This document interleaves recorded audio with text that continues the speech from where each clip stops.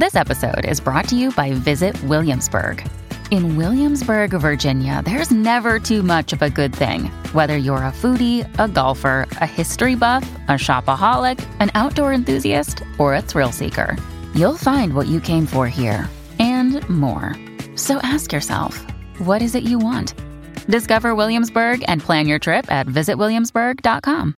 You may know you're listening to this show along the Marketing Podcast Network, but did you know there are other great shows on MPN to help your business?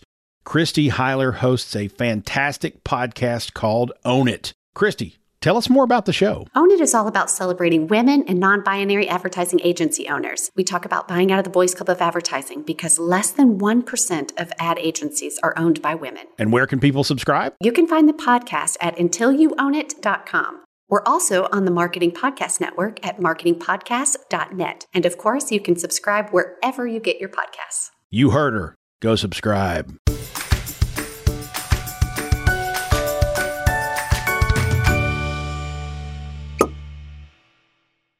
Hello and welcome to Uncorking a Story. I'm your host, Mike Carlin, and today I'm excited to introduce you to Lauren Dolly Duke, who's a writer, educator, entrepreneur, and community activist. She's taught thousands of yoga students over the last 15 years, led dozens of international retreats, and continues to push the edge between yoga, mental health, and trauma. She devotes her time to helping educate people on the anatomy of trauma and how those experiences are woven into the tapestry of our lives. Her memoir, Shithouse, was released on January 11th.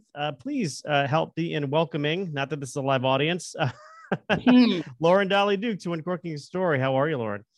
I'm great. Thanks for having me. Hello, all the people in the ethers out there. Say hello to all those people who are... Hello, people. They'd like to feel loved.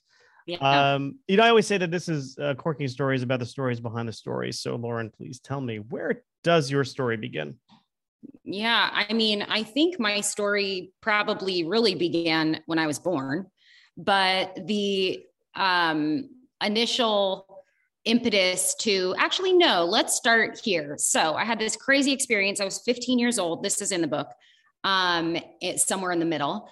And my dad, he had been in prison for robbing a bank for several years. And he was there for like 8 years. He got out. He lived in my basement. He called the basement the shit house.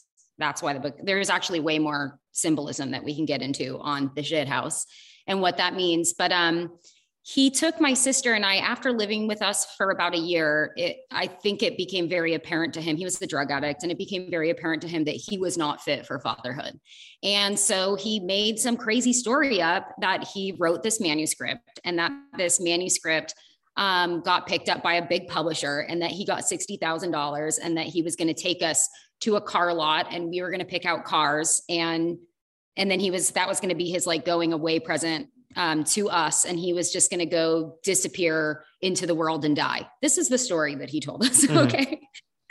And so this actually happened. We went to the car lot. Somehow he got this money. Turns out later on, he stole some money from a friend's mother.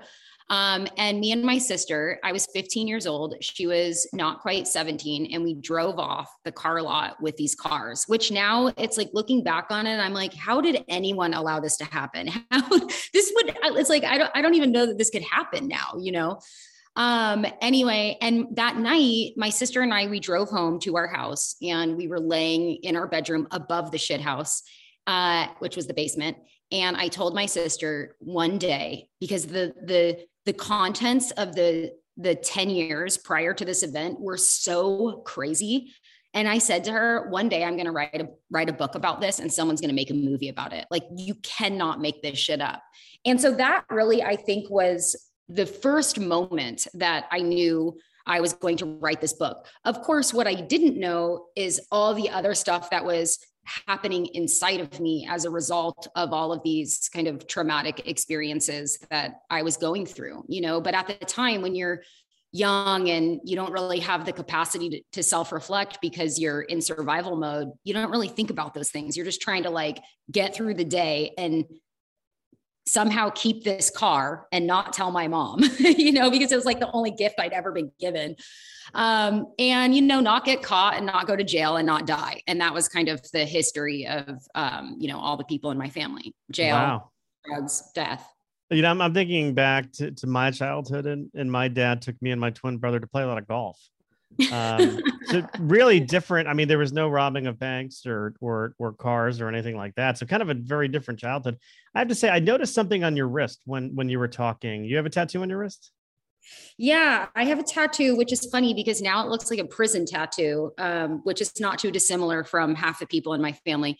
But it says, "Love thyself."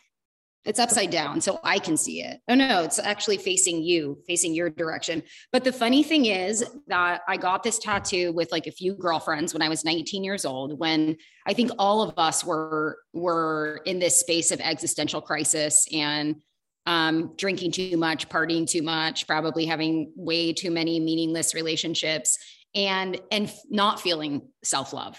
And so we went and got the tattoo as a reminder to love ourselves. And there was 3 of us that got it. But the funny thing is the next day after I got it, the one thing they told me, because I was living in Southern California at this time, they said, "Do not go in the water right now." And the first thing I did, because it was like one of the things that really brought me a lot of life and vitality, was surfing. And I had discovered surfing kind of in my early teenage years. I went surfing. And so it kind of leaked in blood everywhere. But anyway, so that's the kind of the story behind that tattoo. Wow. Thank you for sharing that. But Yeah. So, I mean, to say that you had a traumatic childhood is likely an understatement.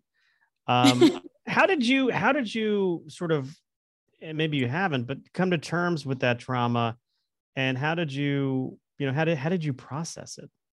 Yeah, I mean, I have come to terms with it. That's how I wrote this book. And that's actually my work as an educator, when you read in my bio, to educate people on the anatomy of trauma. That's what I really do. That's what I use my platform for. But how did I come to terms with it? Well, I was a mess. And as a lot of people would be who were in my situation and just full survival mode and didn't have caregivers who had attuned to me and influences that showed me mentors that showed me how to be in the world. I kind of had to learn everything on my own, kept getting in trouble. By the time I was out of high school, again, this, existential piece, by the time I was like 18 or 19, I started taking a few yoga classes, and that was the first moment of my life where I felt coherent, like all the pieces of me were kind of online together at the same time, integrated. Whereas what I normally was kind of in this state of chaos, which people who have a lot of unresolved trauma, that's what their nervous system, that's what's happening inside their body. It's like, there's all this displaced emotions and energy and experiences, and they're not organized. And so, that disorganization was basically like running amok with my life. I kept repeating these, mistakes over and over again. And it was all the things that I could do to not tolerate my reality, whether it was doing drugs, partying. And I was still at the same time to kind of, neutralize all the bad things I was doing, I would go to yoga, right? Which, it's like a lot of people do that actually. But the yoga was really like the first moment of calm in my entire life. And I couldn't articulate what was physiologically happening to me at the time. I thought it was really mystical. I thought it was, so anyway, that was kind of my, entryway into this more self-reflective world. And the deeper and deeper I got into, the yoga world and the meditation world and the breathing world, and the more I started to self-reflect. And at this period of time, also, I was maybe I was 26 or 27. I was really having PTSD symptoms, like really bad. And I was sick, but I was teaching yoga at this time, but I didn't want to reveal that to people because I felt like an imposter. It was like yoga was kind of helping me get through my life. It was like helping me manage what was happening inside of me, but it wasn't really healing what was happening inside of me. And I finally got sick and tired of being sick and tired. So I started therapy, and that's basically the beginning. Maybe that was 27. And that was really the beginning of this, even deeper self-inquiry that like, I almost needed someone else to tell me what I was going through was not okay. And that is the reason that a body can only hold so much, that a mind can only hold so much before it basically implodes. And that is what happened to me. Yeah. And so that was, through therapy and particularly through the writing process and the meaning making process and the investigation and, curiosity that writing offers. And also all the education I've done around the nervous system and trauma. That's kind of how I landed my way into a more integrated and resolved state. Yeah. It took a long time. Yeah, no, I mean, none of that change happens overnight, but I mean, just thinking about, you from such a young age being sort of in survival mode, like as you enter adulthood, that if you're constantly in survival mode, that's got to impact just every aspect of your life. I mean, it's, whether it's personal relationships or professional relationships, things that you want to do. I mean, just having your nervous system always into survival mode and then having to kick into it whenever sort of roadblocks come in, I would imagine it's just an exhausting way to live.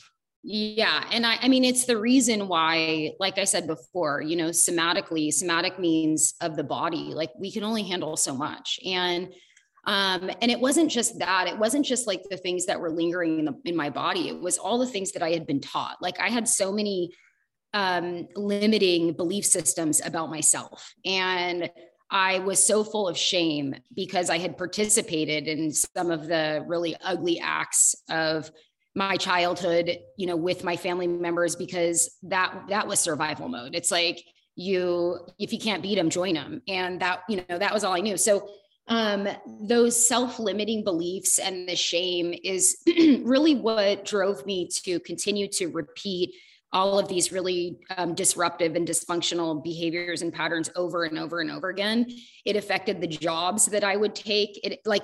I've just done, so many things that I don't even want to talk about because that's how I felt about myself. It was all a reflection of how I felt about myself. And how I felt about myself was a reflection of what I had been taught.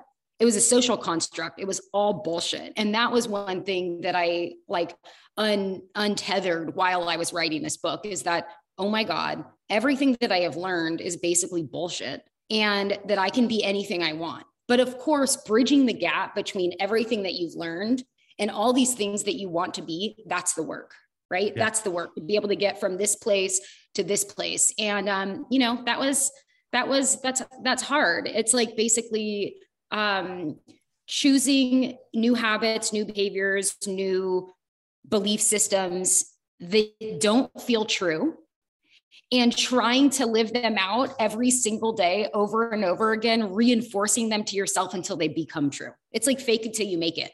Yeah. That's basically what I did my whole life. But now I am actually myself, which is great. And I feel like some people, I feel really lucky. I am 39 years old. I'm very clear on who I am. I understand what I've been through. I forgive myself and my family members. And now I get my whole life. Whereas I look at my mother, and my mom is just so full of anger and rage and resentment because she blames everyone else for all of her problems because she's not interested in what writing and, contemplative practice offers, which is self-reflection and self-examination and self-accountability, and being able to see your story from a more holistic perspective. So, you spent so much of your life, kind of your early part of your life, jumping on and off the crazy train, which is what I like to call it. Then through, there you go. Yeah. You and Ozzy Osbourne can oh, is that his book? Yeah. I don't know. Maybe it's one of his bigger songs, but you're on the crazy train. Then you decide to jump off. You spend some time doing yoga, doing therapy. I'm curious as to the role writing played in your healing process and the role it currently plays right now. Was this book your first attempt at writing something for others to read, or had you sort of, published beforehand? Yeah. So, the funny thing is, and I just told my husband this the other day, when I was coming out of high school, I was in all the classes for the juvenile delinquents, that was me, but somehow I was always in honors English or excelled English. That was my strong suit, is storytelling and writing. When I graduated high school, I got this, like, no one had ever gone to college in my family, and no one even knew how to help someone take the steps to get there. And somehow someone had told me about this like writing contest. And I wrote this personal essay, don't remember what it's about. And I got $5,000 to go to college. I won this contest. And $5,000 was like a lot of money, you know, so I had some scholarship money. And so that was kind of like, I would say high school was the beginning where that was like the first time someone reinforced that I was good at something. Besides, I was a pretty good soccer player, but that's because I was very violent. So, you know, I was taking out all my like on the soccer field. But yeah, so really, you know, it kind of started in high school. And then I started college as a journalism major. So I was doing a lot of writing, but that kind of writing is so different than creative writing or memoir writing, you know, or narrative nonfiction writing. That was more like, we had to follow a recipe, you know, and I was never good at that. Like, yeah. I didn't grow up following recipes. I grew up learning how to fucking break the law. That was like, you know, which I actually think is a really amazing quality now because my brain doesn't work the way that other people's work.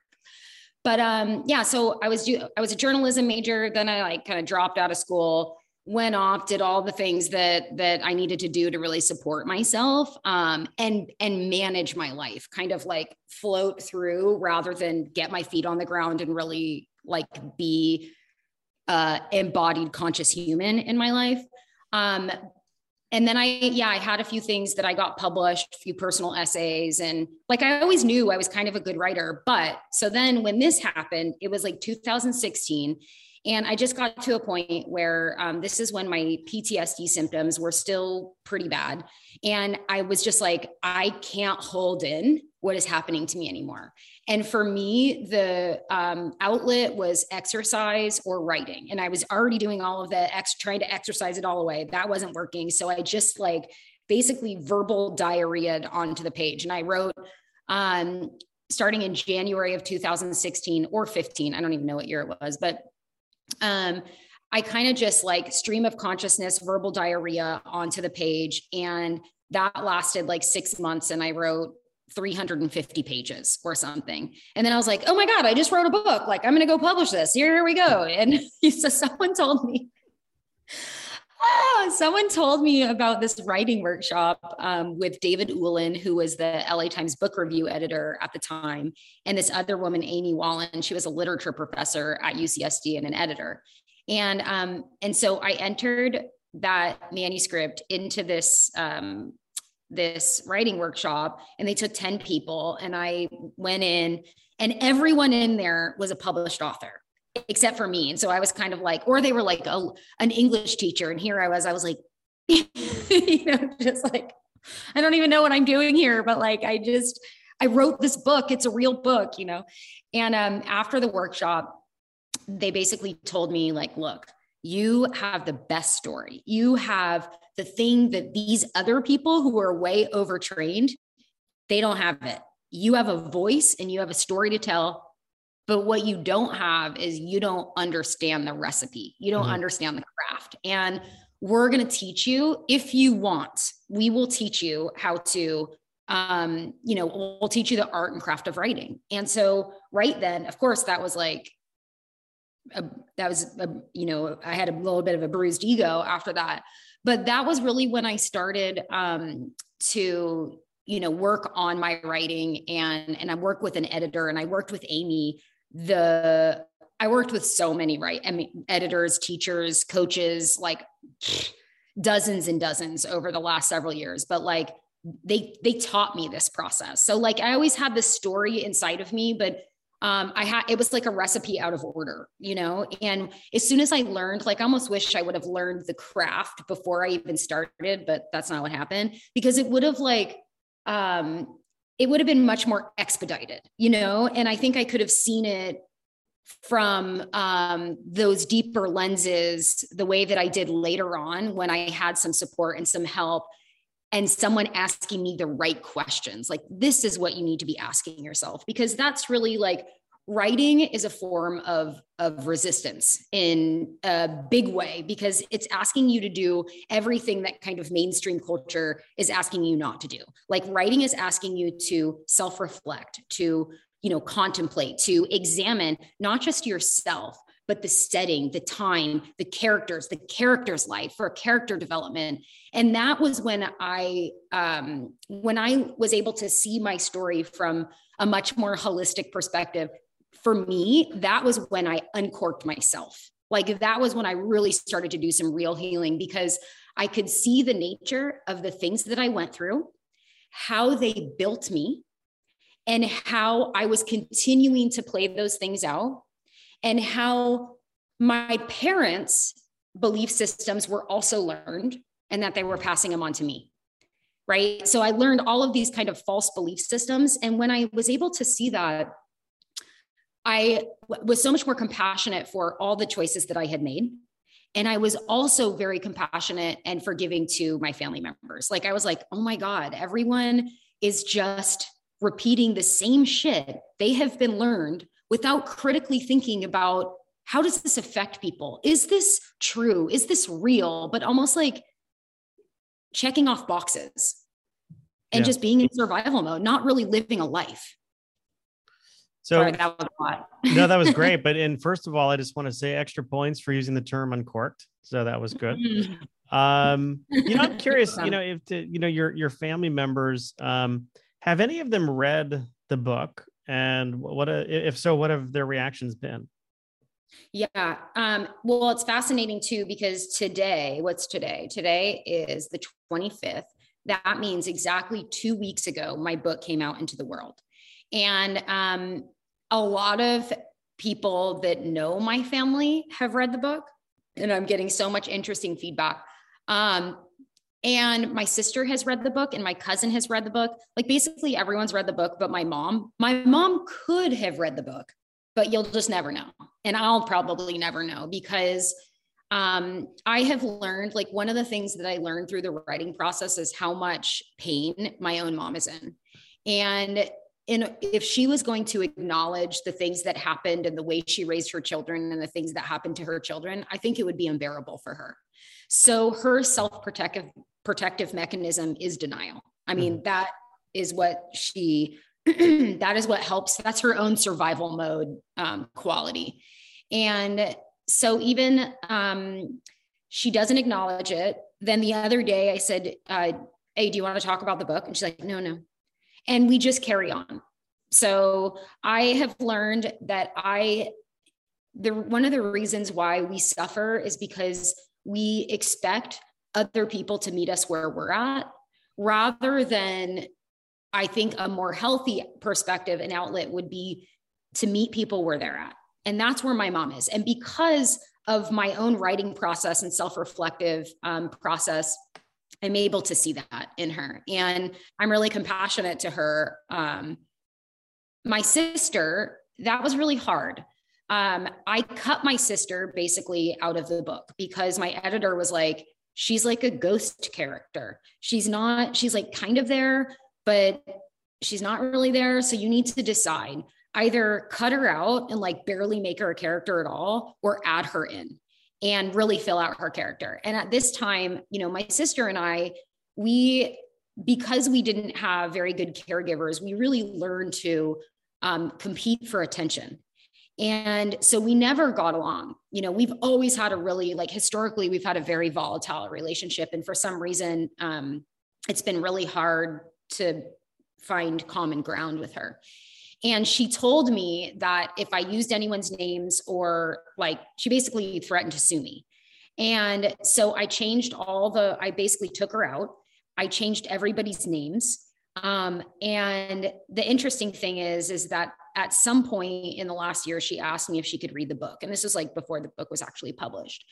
And that process of her reading the book, she understood me so much more. And for the first time, we actually have a relationship. We did a Zoom launch since my book launch got canceled. I was doing this big concert, but because of COVID, I had COVID. All the musicians had COVID.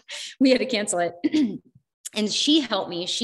helps people launch things like online. And she produced my whole launch and basically was like the speaker of it. And that was really big. I think she recognized the book was about me, that obviously there's so many, it involves all these other characters. But really it wasn't about defaming anyone in my family. It was about telling my story, and sharing the lessons that I've learned that have helped me kind of find my way back to wholeness and fullness, and sharing those with other people. And she's like a women's coach. And I think like recognizing that, she was just like, I can't shut this person down. I would be a total hypocrite, because this is what I teach people to do. A lot of the people who've read it, I think that the people who know my family and our family history, because so many people from my hometown have read the book. I feel like they've been the biggest supporters of the book so far, because everyone is kind of like, I lived in like small town USA, and oftentimes in small town USA, no one ever goes off and publishes a book. People just kind of stay in small town USA. And so I think a lot of people find it so fascinating that I wrote a book, and they're looking for clues to themselves. Like they're looking for clues to their own existence, because I'm not just myself in this book. Like I'm a character that is an archetype that represents all the things that people go through growing up in a small town, And so I think people are enjoying it. People that knew my family, I think it's painful for them, mostly to think about all the times that they could have intervened that they didn't. And it's making people reflect on their own lives, and particularly their relationship with their parents. And that was my main mission. Yeah. Yeah. I mean, if you had access to Marty McFly's DeLorean, right, and you could go back in time, I know this is a tricky one, but would you take that opportunity to change how you were raised? No. I mean, I do want to go in Marty McFly's DeLorean. So I would get in it and like travel around and just kind of see what else is out there, so I could have some reference points and some perspective that my life wasn't the only absolute way to live, that there was something else. But I think that because I have been through really crazy shit, that for most people, like I have some friends that have just lived in a bubble their whole life, and they're like, I can't even read this book, because the first half of it is like, it's fucking heavy. It's like stuff that people go through that someone who's living in a bubble finds it really hard to relate to that suffering or even read it, and I don't want to be, I can hold anything for anyone. And I think that's what makes me a good friend and a good teacher, because someone could tell me anything, or I could examine or see something happening in the world, and like, I can handle it because I've been through things, and I know how to, no matter what kind of shit comes at me, like I know how to get up off the ground and keep going. And I think that if I hadn't been through all the things that I have been through, I wouldn't be as badass as I am right now at 39 years old. Like I started my first business at 24 years old, a brick and mortar yoga studio. I've written a book. I'm working now on my second book, and I'm pretty proud of who I've become. And I know so many people, all people, but women as well, because they're all people, who, they find it really hard to believe in themselves and to go out there and take up space and do the things they want. And they're unexpressed, and I think that's because it's hard for people, people who haven't been through things, sorry about that, find it hard to do things, like I can do hard things. And that's like Glennon Doyle's whole thing. But I think that that's kind of what everyone needs. Like, that's the human experience. Like the Buddha says, life is suffering. That is real. We have to acknowledge that things are going to be hard, and that part of being human is that we can do them and we can get through them. And that's why the book really is a book of hope and resilience, because sure, it starts off like, oh my God, oh my God, oh my God, oh my God. And then all of a sudden, not in the middle, unfortunately, there was a lot of rising action in this book, but all of a sudden there's a lifeline, there's some self-reflection, and I start slowly kind of crawling my way out of this, hole of suffering. And that's what I really want people to see. It's like, you can turn things around. And if I can do it, you can do it. But one of the things you got to do is you have to be willing to look at yourself, and you have to be willing to holistically examine other people as well and recognize they're just doing the best they can, even though maybe their resources are shitty. And with that pull on the Topo Chico, which is my favorite, by the way. Oh my God, because it is this thing it could be uncorked, you know what I mean, for like a week, and it would still be effervescent. I know. So, I'm not sure that's good, but probably not. And we don't get it nearly as many places in Connecticut as you can in California. But with that, I want to move into sort of a segment I call the hot seat. So this is just letting your gut answer these questions. No right or wrong answers. First one up. What was your favorite TV show as a kid? Saved by the Bell. Saved by the Bell. Oh my gosh. So that was Zach Morris, right? Zach Morris, Kelly Kapowski. AC Slater. Yeah. Kelly Kapowski, who later went on to 90210 fame. Tiffany Amber Thigpen. That's right.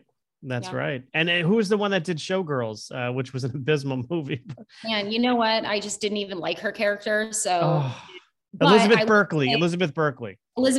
That show also fucked me up because that show created this kind of paragon of girlhood that I was not a part of. And it made me feel so alienated, but yet I needed to watch it. Right. That's a whole other conversation. and just, we should take a moment to just, to reflect on poor Dustin Diamond, Screech, who passed away this past year. What? I did not know that. Yes, he did. Yes. I mean, his career did not go in a great direction after Saved by the Bell. All right, next up, how do you feel when you're staring at a blank piece of paper? How do I feel when I don't stare at a blank piece of paper because I write on a computer, but if I'm staring, it's almost like the world is my oyster. It doesn't it's not anxiety inducing for me. Interesting. Especially, yeah. No, go ahead. Well, I don't feel pressure to, like, so many people right now are like, what are you working on now? Or, at my launch and also with my publicist, it's like, you have everyone's attention right now. What do you want to funnel them into? I'm like, I'm not trying to sell anyone any. I'm literally just trying to sell people on themselves, on doing their own personal reflective work, because the more people are kind of mentally, physically, spiritually well, the better we're off in this world, and that is really like my big message. But so I don't have lots of people like, what are you doing right now? What are you working on now? And I mean, really until yesterday, I wasn't working on anything. So I've just been looking at a blank piece of paper and kind of enjoying the art of doing nothing, which is also another way of resisting the attention economy right now. Yeah. I mean, do you feel any pressure for book number 2? I feel social pressure, but I don't feel personal pressure. I know that it's going to come to me, and I know that it is coming to me, but it's like solving a riddle, it's like puzzle pieces. And it was just like this process of Shithouse that took 7 years. It couldn't have moved faster than that because I had to really deeply understand all the different parts of the story before I could solve the puzzle. And that's why it took so long. Like, by the way, I did not write this book in chronological order. Like, I think I wrote like the first and second story, like 6 years ago or something like that, so it's everything is, and then like, it's just, I just wrote everything at different times, but I'm excited about book number 2 because I think it is going to be really relevant. And also when anyone's like, what are you working on now? I'm just kind of like, why don't you fuck off and chill? That's kind of like, let me chill. And I feel like that's also kind of what's wrong with our culture is we're so like production oriented. Like, I just wrote a book. Like, can I have a moment without needing to move on to the next thing? Right. It's like, that's what the suits want you to do, right? They want you to. Exactly. I've never worn a suit in my whole life. Like, not going to adhere to whatever the construct is, Yeah. So over those, 7-8 years of writing this book, what lesson about writing, or publishing did you learn the hard way? Do you felt like you learned the hard way? I learned every lesson the hard way. Okay. That's my history too. I, you know, with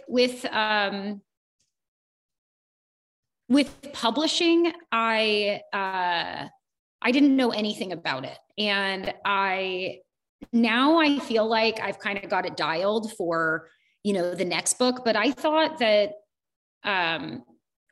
the writing process, I wanted it to move much faster. I wanted it to be done.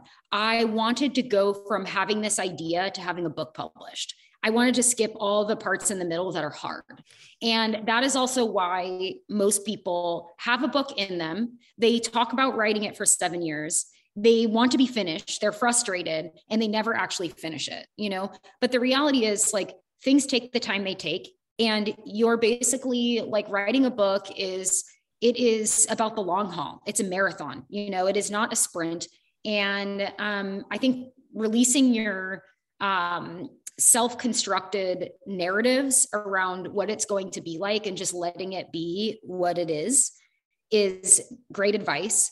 Also, digging, like really being willing to look at your story from every angle. And it's almost like, I said this before, I felt like an archaeologist on a dig, you know, it was just like digging, trying to figure out, like, we think at the beginning that people are like, oh, well, what's the book about? Oh, it's about this and this and this. Like, no, you discover what the book is about. That is what happens. With publishing, it was kind of the same thing. I just wanted it to be really easy. And I started querying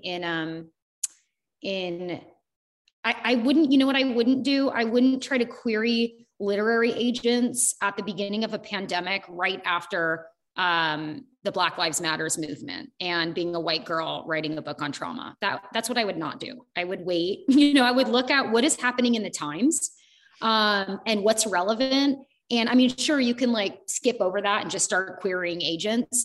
But I think I really started at the wrong time, and that made it really hard for me. You know, I think if I would have waited, I think if I would have just kind of, I don't want to say perfected, but really like perfected the manuscript a little bit more. And again, extracted my timeline from this bit, it would have been much easier. You know, get it copy edited, get it, like, do all the things that you could possibly do for this, to get this manuscript in the best shape ever for people to see it, rather than being so, you know, angsty to do it.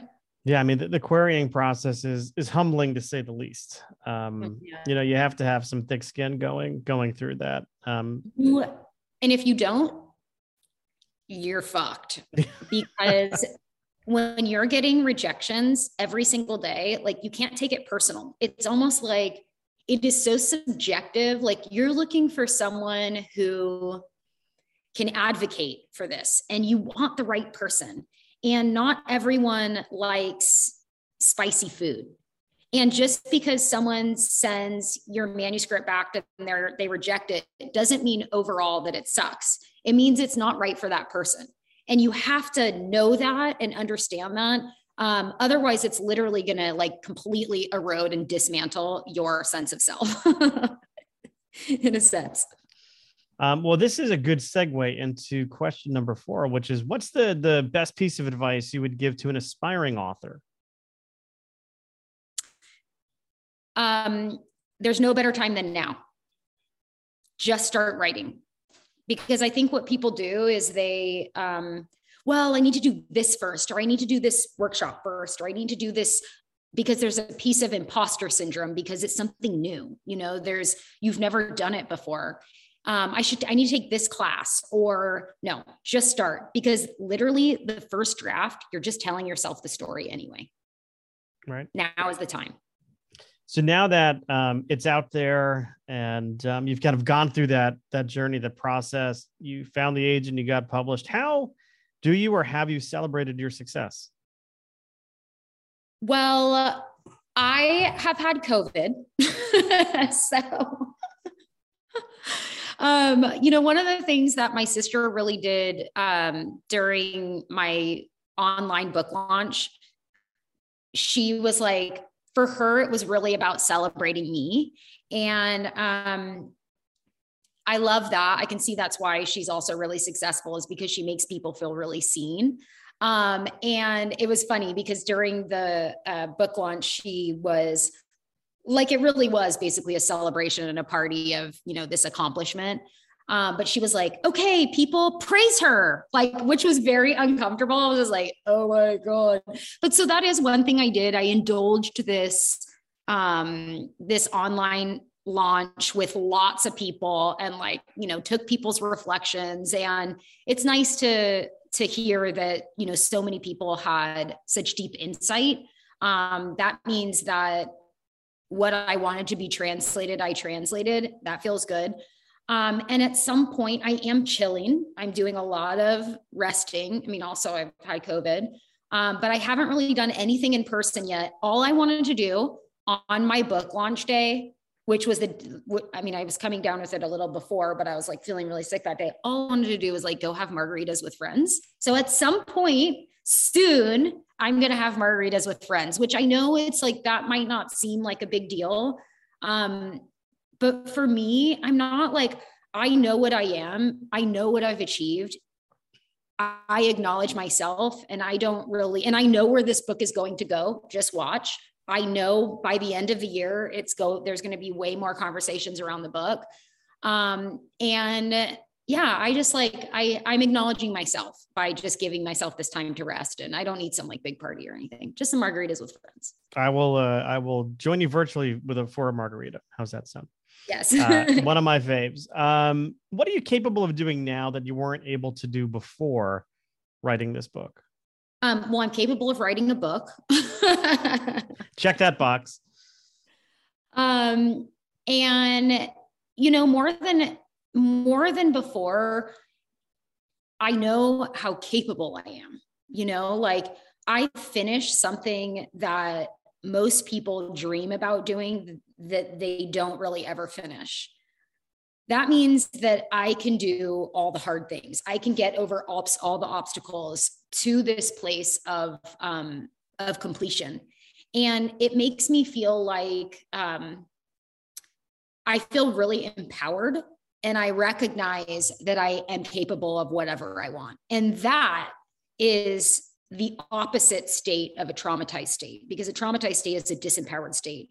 And I feel so empowered, especially, everything I've been through to get to here, but then also really being willing to look at all the hard pieces of my life and still forgive everyone. And forgive myself, and that's some really deep work. And I honestly, if I never do anything for the rest of my life, I think I've done life good enough. And last question of the hot seat is thinking about your younger self, your younger self who's getting that car. What words of advice, if you could write this, I call this my Brad Paisley letter to me question, right? So, if you could write a letter, to your younger self and mail it and she could read it, what are some words of advice you would tell your younger self? Yeah. Well, I was telling my younger self this yesterday. I was having a conversation with my assistant.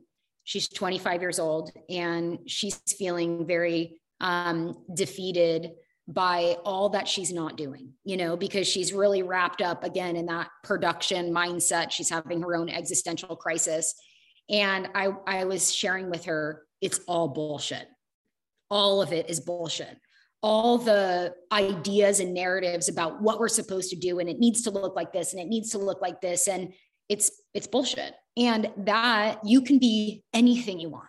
And that is when I was a kid, I wish I had someone reiterating and reinforcing that mindset to me rather than, well, this is just how things are. And I remember, my mom, she would go to work and she was a barber. She didn't, complain about it too much, but she's like, no one likes their job. And then they just come home and drink. And this is just how it is. This is what everybody does. And they get fat. And it's she just her belief systems were so binary. They were so black and white. And I believed it all. I believed it as if it was the only absolute biggest truth of the world. And what I realized later on, and especially through writing this book, all of our belief systems, everything we learn is socially constructed. It's bullshit.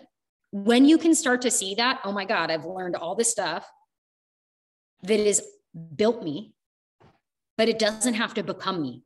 If we've built it, we could tear it down too and build whatever we want. And I know that, again, that's hard because that means you're over here with these ideas.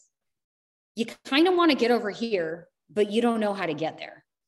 And so you have to bridge that gap, and that means you really have to go through life and basically fake till you make it. Don't believe the bullshit. And then you become it. Yep. Yeah. Well, the book is out, came out on January 11th. And I'm sure there's a lot of people listening in who are saying to themselves, I want to learn more about that story. I want to learn more about her life. Where can people go to pick up Shithouse? Yeah. So it is available through all major retailers, Amazon, Barnes & Noble, Target, Walmart, blah, blah, blah. You can support those big corporate businesses, which actually control all the algorithms for why small retailers even pick the book up. They control the New York Times, the bestsellers list. It's good for an author, but it doesn't make the author the most amount of money, the artist, the most amount of money for whatever it is. I mean, you don't really write a book to get rich anyway. You're not making shit. Don't tell anybody the secrets. Gosh, yeah. Dirty little secrets of publishing and writing. Jeez. But a lot of small, independent bookstores are carrying the book. And one of the things that you can do that I love that people have been doing is they have been going to their local bookstore and they're asking that store to order the book for them. And a few of these smaller retailers have actually picked the book up because once that someone orders it, they see that there's interest. So it actually really does benefit the reader, the writer, and the bookstore. Yeah. And then also my people can look me up on Instagram. My Instagram is Dolly Duke 83, DOLLIEDUKE. 83 is the year I was born. Some people are like, what's 83? I was born in 1983. But yeah, you can find out more about me there. I do a lot of online talks, and a lot of my educational stuff is on there. And I always post if I'm teaching, or because I teach yoga on Sundays, but people can also in the park here in Ojai, but I also Zoom it. And my yoga class really is basically a mini workshop on how your nervous system works. And trauma is actually just nervous system dysfunction. So that I use yoga as a platform to basically educate people on how their bodies work so they can resolve their own nervous system dysfunction, which is really trauma resolution. Very cool. Actually, I did think of one final question for you. Yeah. What happened to that car? Oh, yeah. Well, so what happened, you're talking about the car that my dad bought me? That's right. Yeah. So the deal was my dad said, I'm going to buy you guys these cars, but you can never tell your mom. You have to hide them. You have to park them underneath the Heritage Oak a block over.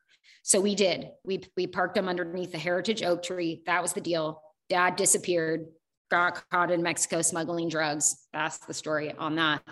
And then the cars, about 3 weeks later, I was working at the Chart House, and all of a sudden I see these men, these big, 5 big men coming in suits, and they repossessed the cars. My sister was she wasn't there. She was working at the Chart House at the time as well. But they repossessed my car in front of everyone, basically made this whole ordeal that I was in on it with my dad and that they're going to turn me in to the police. They took the car away. I was totally humiliated. Yeah, so that's what happened to the car. It got repossessed by a bunch of giant gorillas. Wow. Well, not the story I anticipated, but I'm not surprised. Yep, that was fun. And I was 15. I was 15 handling that. I couldn't process. Looking back on it now, I'm like, God, it makes so much sense that I ended up with PTSD and not even able to drive a car. Yeah, of course, because your body can only handle so much. And so anyway, I'm glad it all kind of came out and I was able to look at everything and kind of reintegrate and reorganize my life.